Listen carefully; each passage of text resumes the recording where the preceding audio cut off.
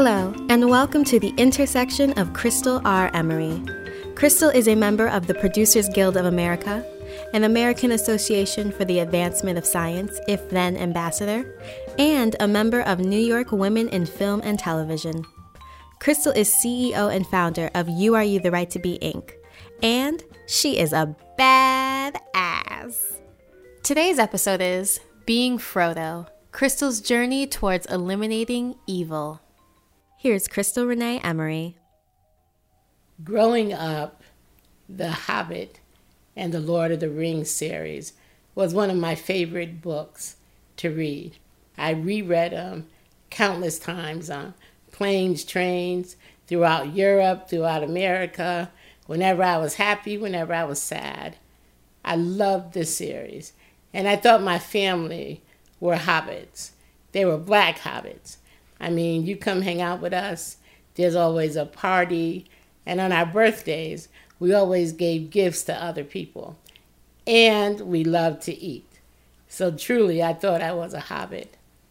I enjoyed the adventures and Frodo's journey, but never in my life did I imagine that I would be able to relate to him so acutely after my work with confronting racism through many projects, such as The Deadliest Disease in America, Open Season, and Changing the Face of STEM.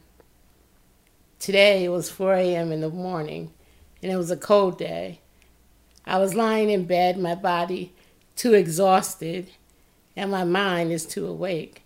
Since I can't turn onto my side by myself, I have no other choice but to stare into the blank ceiling until some form of sleep makes their long-awaited visit. But that didn't happen this morning. Gazing into the rough white oblivion above me, I'm thinking about the hard months that have left me battle-weary, but yet I'm still alive. With the right-wing noise machine raging in the background over the past 3 weeks, my work has experienced such negativity from the political backlash that strokes the fights of racism in this country. I have learned that I could not speak plainly to everyone about racism, and I learned that the hard way. Like Frodo, I have experienced the stabbing pains of wounds inflicted by others who need to define themselves as superior. Racism is all about power and control. Sometimes I would have to sugarcoat my speech with politically correct terms like cultural sensitivity or disparities, and allow racism to be masked behind euphemisms like social justice or inequities. It was rare but liberating when I could actually use the feared word, racism, and be assured that the person I was talking to would understand me. Early on in my journey while speaking with the amazing Dr. Kamara Jones, my mind opened up. She talked to me about not allowing anyone to define my capableness or the work of social justice or equity. She often laughed at my lack of understanding certain terms or behaviors. She certainly got a good laugh out of my confusion around the words dominant culture and non-ethnic people. These are key words that she utilizes in her work all the time. But for me, the foot soldier, when I first met her, all this was new language. And it was language that I would have to master. While I was spending time studying the nuances of politically correct speech, the voice of ignorance and obstinance was growing louder in my external environment. The more I learned about the complexities of racism, particularly in healthcare, the more racism showed itself to be a formidable opponent. Shirley Malcolm recommended I read the book Stamped from the Beginning by Ibram X. Kendi. It opened my eyes to the historical roots of racism monster in America, which are deep, insidious, and far-reaching. This knowledge did not help my healing. In fact, it opened an even deeper wound. I was thinking about how, in 2009, when Congressman Joe Wilson disrespectfully shouted, "You lie," at President Obama during the State of Union address, it seemed as if the roar of racism was given a boost of energy and a signal was being sent. That message was that anything goes.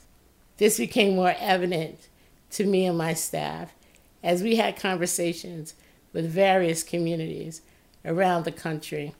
Once an associate dean of a nursing school that we were partnering with, the medical school and the nursing school, had the gall to tell us that we were actually the racist ones for trying to have these important conversations on racism. According to her, my film, Deadliest Disease in America, was propaganda designed to slander every white person working in the healthcare profession. Now that's giving me a lot of power, right? If I could really do that. This ignorant woman went on to spew that it was pretty much common knowledge that racism did not exist in healthcare. And how could it even exist, particularly among nurses who have to wash the bottoms of blacks and Hispanics? She then concluded with, "I have a hard time seeing how anyone with nursing training could actually be a racist." I'm thinking, what the hell? What planet is this woman on? But it goes deeper. After attacking our organization's mission, she then moved to belittling one of my staff, a young black woman who was attending Yale School of Public Health.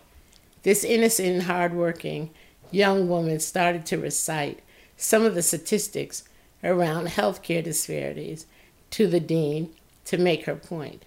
However, the Queen Dean countered with statistics from Europe, like many have done when debating me about inequities in America. Unfortunately, my staffer just did not have as much experience responding to statistics on the fly.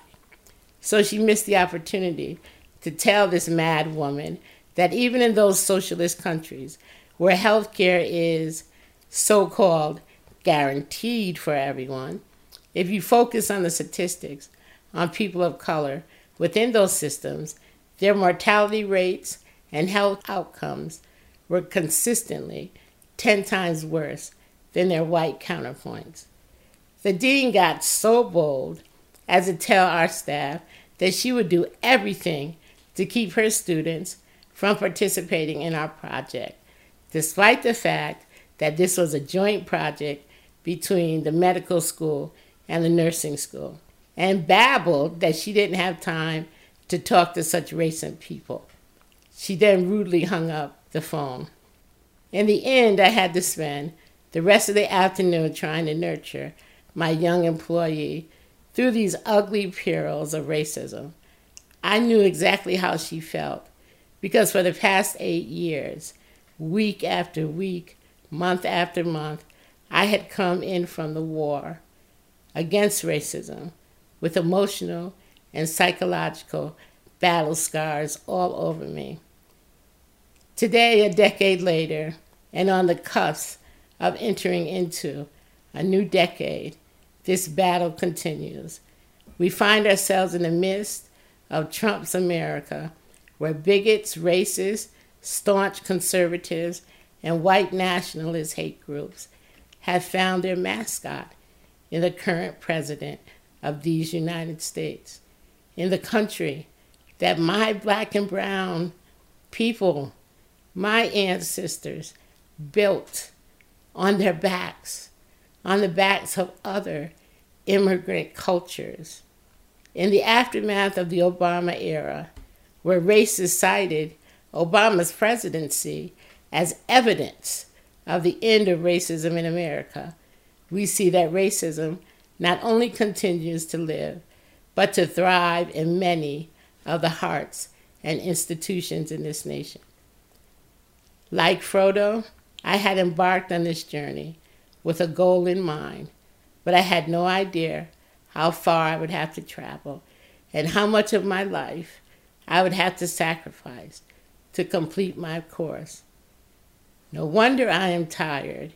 It's not the disease of Charcot-Marie Tooth that is wearing me down. It is the disease of hate. After working 14 years throughout the country, I am beyond weary. I am at the brink of exhaustion and fatigue, and my spirit gets very low. It seems like week after week, every conversation was some white person waiting for the opportunity to tell me I was poor, black, invisible, how dare you, and now that I'm in a wheelchair, you're crippled. And can you imagine somebody actually referred to me as being a black cripple? I try to be visible. My work challenges their very being, and the attack to annihilate me has been so strong that even through a teleconference, the hate is so palpable. I close my eyes, thinking of Martin Luther King, and I pray for those who perceive themselves as my enemies. More would be revealed when I would call some of my established white mentors.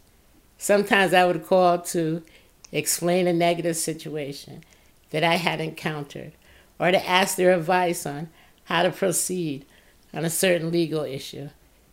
And believe me, racism holds no bars, and I have had more issues show up that could have turned into serious legal issues. During those conversations, I was shocked by the intensity of their reaction. I never expected that the negative situation I was sharing with them actually mirrored their own internal thoughts.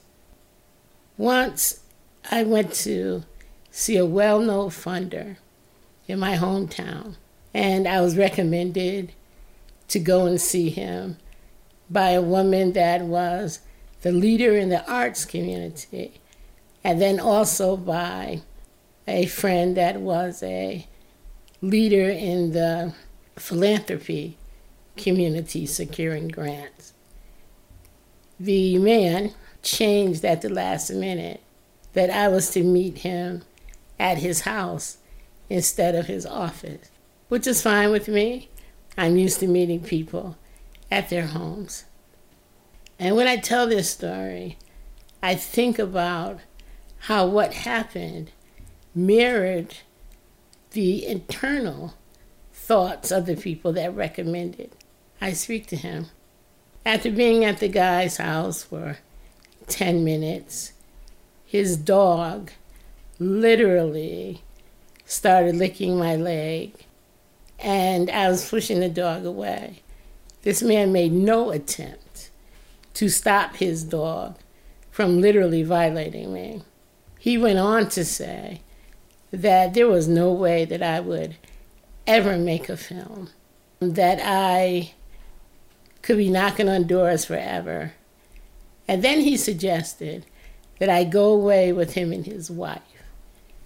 And he made these comments like, well, you know, you come from Brookside, so you know what the deal is. Well, Brookside is a housing project that I grew up in. And no, I freaking don't know what the deal is. Because the people I grew up with in Brookside had integrity. They would have never had me come to their house. And assuming that I grew up black and poor, that anything goes. I had never been so humiliated at that point in my life. After I said to him, you know what, this is all wrong, and you're wrong. And he said, well, you know, you can take it or leave it. So I said, I'll leave it. I started gathering my things. And then he said, well, I'm going to write you a check anyway. because I promised my friends that I would support you today. And my response to him was, you call this support? And his response was, you should be glad that I even let you in your house. Man, are you crazy? Like, you have attacked me on every level possible. Racism, sexism, this is, what is called abuse. And he just was looking at me like, are you talking to me? And I was like, okay, just forget it. And so I left. But when I left, I went directly to the woman's office that suggested I meet this guy. And she said, Crystal, are you sure it happened like that? Now I'm crying my eyes out. And she said, well, you should have called me and told me that he changed from his office to his house. I would have told you not to go to his house. Now it's my fault. You would have told me not to go to his house. Maybe you should have thought about, is this the type of person that I want to even fund my work? Because I don't take dollars just from anybody. She went on to say that she would talk to him and at least she would get him to make a donation. I left her office feeling even more violated. I went across the green to my friend's office, who also told me to talk to this guy. And he said, Crystal, it sounds like you're exaggerating a little bit. He would never, ever say those things to you. He's a little weird, but, you're always looking for a racist around every corner. Then it hit me. Oh my God, this is what liberal racism looks like and feels like. My liberal white friends are starting to recognize that if white conservatives lose their power base, then the white liberal also loses the privilege of their whiteness. Holy shit. Here is where the rubber meets the road. More than Democrat Republicans, more than conservative liberals, I found that race is still the preeminent dividing and rallying factor in America. My friends are willing to talk the intellectual talk and put some money behind it, but they are not actually willing to do the long walk on the front lines, and it starts with looking at themselves. Both of these people who swear they are the supporter of the underdog and people of color, when I brought to their attention what happened, they both denied it because they couldn't look at their finger in the pot, and the pot looked just like them. I wish I knew what it really felt like to be really free. As the wounds began to reopen, my friend Brian Smedley will pour alcohol to keep them from getting infected and festering in my heart. Honestly, I would have preferred peroxide so that the truth, although necessary, could have been delivered in a way that didn't hurt as badly. Maureen Hunter, one of my oldest friends, who I can call late night anytime, even when she's half asleep, she always answers the phone saying, honey, tell me what it is that you need. Just the sound of her voice would send a healing vibration through my body. She always says, racism is not logical, therefore you cannot expect it to understand anything but hate. For a few years I had a headache, and it was in a long conversation with Dr. Woody Lee that the pressure was relieved in my heart. Of course it was relieved in my heart, as Woody is a cardiologist at Yale. I never considered that I was challenging values and core belief systems just by having a conversation and asking questions. I was surprised to find that many of the people I valued, who I thought were on the same page about these critical issues, weren't even in the same damn book. I thought all I was doing was conveying my thoughts and asking them for theirs. Often their honesty was especially wounding because they were those who were considered close to me, people I thought I knew. But racism, it will show and rear its head at every opportunity. Not to be outdone, though. The most damaging blows came when black women in powerful positions turned their back on the project, the work that I do, and called it too cutting edge or too evolved. These were black women who looked just like me. Didn't we share the same struggles? Weren't we supposed to be in this together? Didn't we live in the same America? It was as if someone had stabbed me in the side of my pelvis with a hot knife and ripped it across my womb, severing my umbilical cord connection to my blackness. I came expecting nurturing and understanding, and instead I found pain and rejection. My friends, Tony, Maureen, or Regina, would send bouquets of love left in phone messages or emails. Kamara Jones understood the depth of my pain. Even as I am saying this, and you can hear how tired my voice is, the work that I do is very tiring.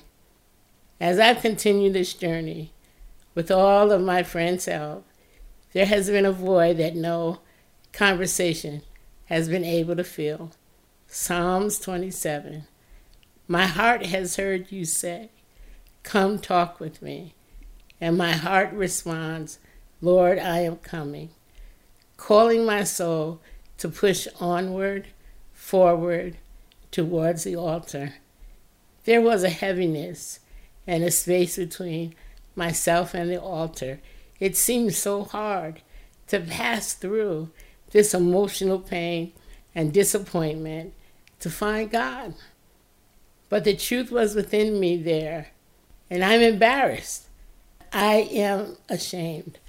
I had looked everywhere for the answers, and I had forgotten where the real source of my understanding and love comes from. Again, I heard the Lord call my name, and as David did, I came. I laid myself upon the altar, bruised, weakened, and worn. Again, I felt like Frodo, maimed, missing parts, tattered clothing, and my soul was so weary. As I lay, I heard a voice say, "Listen to your breathing. Listen and feel the breath of life." And with each breath, I heard a voice so soft, so sweet and low, gently telling me he loved me so. There's a peaceful valley few care to know. I was so desperately wanting to find that place. I fell into a deeper sleep. It was as if I had not rested for years. When I awoke, I rose up. I felt refreshed. The tattered clothing had been repaired. There was a joy in my heart. My limbs moved easy, and the air that I breathed was not filled with hate, but each breath was filled with love. The wounds were healing. There were no scars. There was no pain. Then I heard a voice say, "Be still and know that I am God."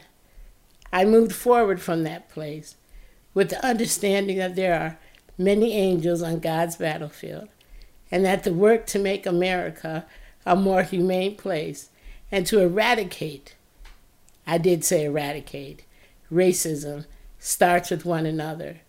Individuals make institutions, and individuals can create change in those same institutions. In this struggle, I have come to understand metaphorically what it feels like to be a Palestinian. They are always under siege. As a black person in America, I am always under siege. I've lived in the world on my terms, and have come to realize it is a great cost to be me. Like Frodo on his epic journey when he was rescued by the eagles from the rocks of Mount Doom, some wounds will heal, but the memory is so deep.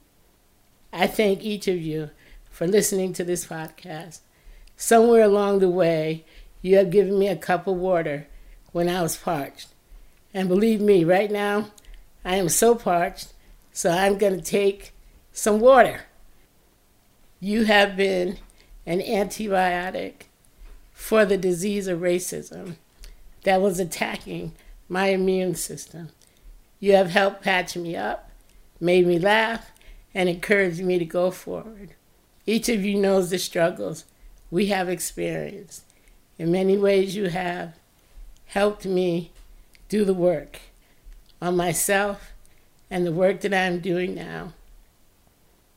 I so humbly thank Guru Madeline, Jocelyn, Harvey, Risa, Bob, Kamara, and Ron, George, Victor, and a host of others. This is what I know. In my Father's house, there are many mansions, and within that house, there are many advocates, policymakers, funders, CEO, and regular just people whose calling it is to make this world a better place. I am so blessed and grateful for your support. May you be blessed today in the work that you do and uplift and share love. Frodo, at the end of The Lord of the Rings, gets to take the ship and go into a space where there is no pain, there is no darkness, there is only love. Namaskar. Thank you for joining us on this episode of The Intersection of Crystal R. Emery. Subscribe if you liked today's episode and want to receive notifications when new episodes are available. New episodes will be available every Monday and Thursday. If you would like to learn more about or support Crystal's work, please visit yourutherighttobe.org. You can also follow Crystal on Twitter at Crystal R. Emery or at Changing STEM. Music is provided by Jay Hogard featuring I Am Free from his album Harlem Hieroglyphics. Stay tuned for next week's episode. Namaskar.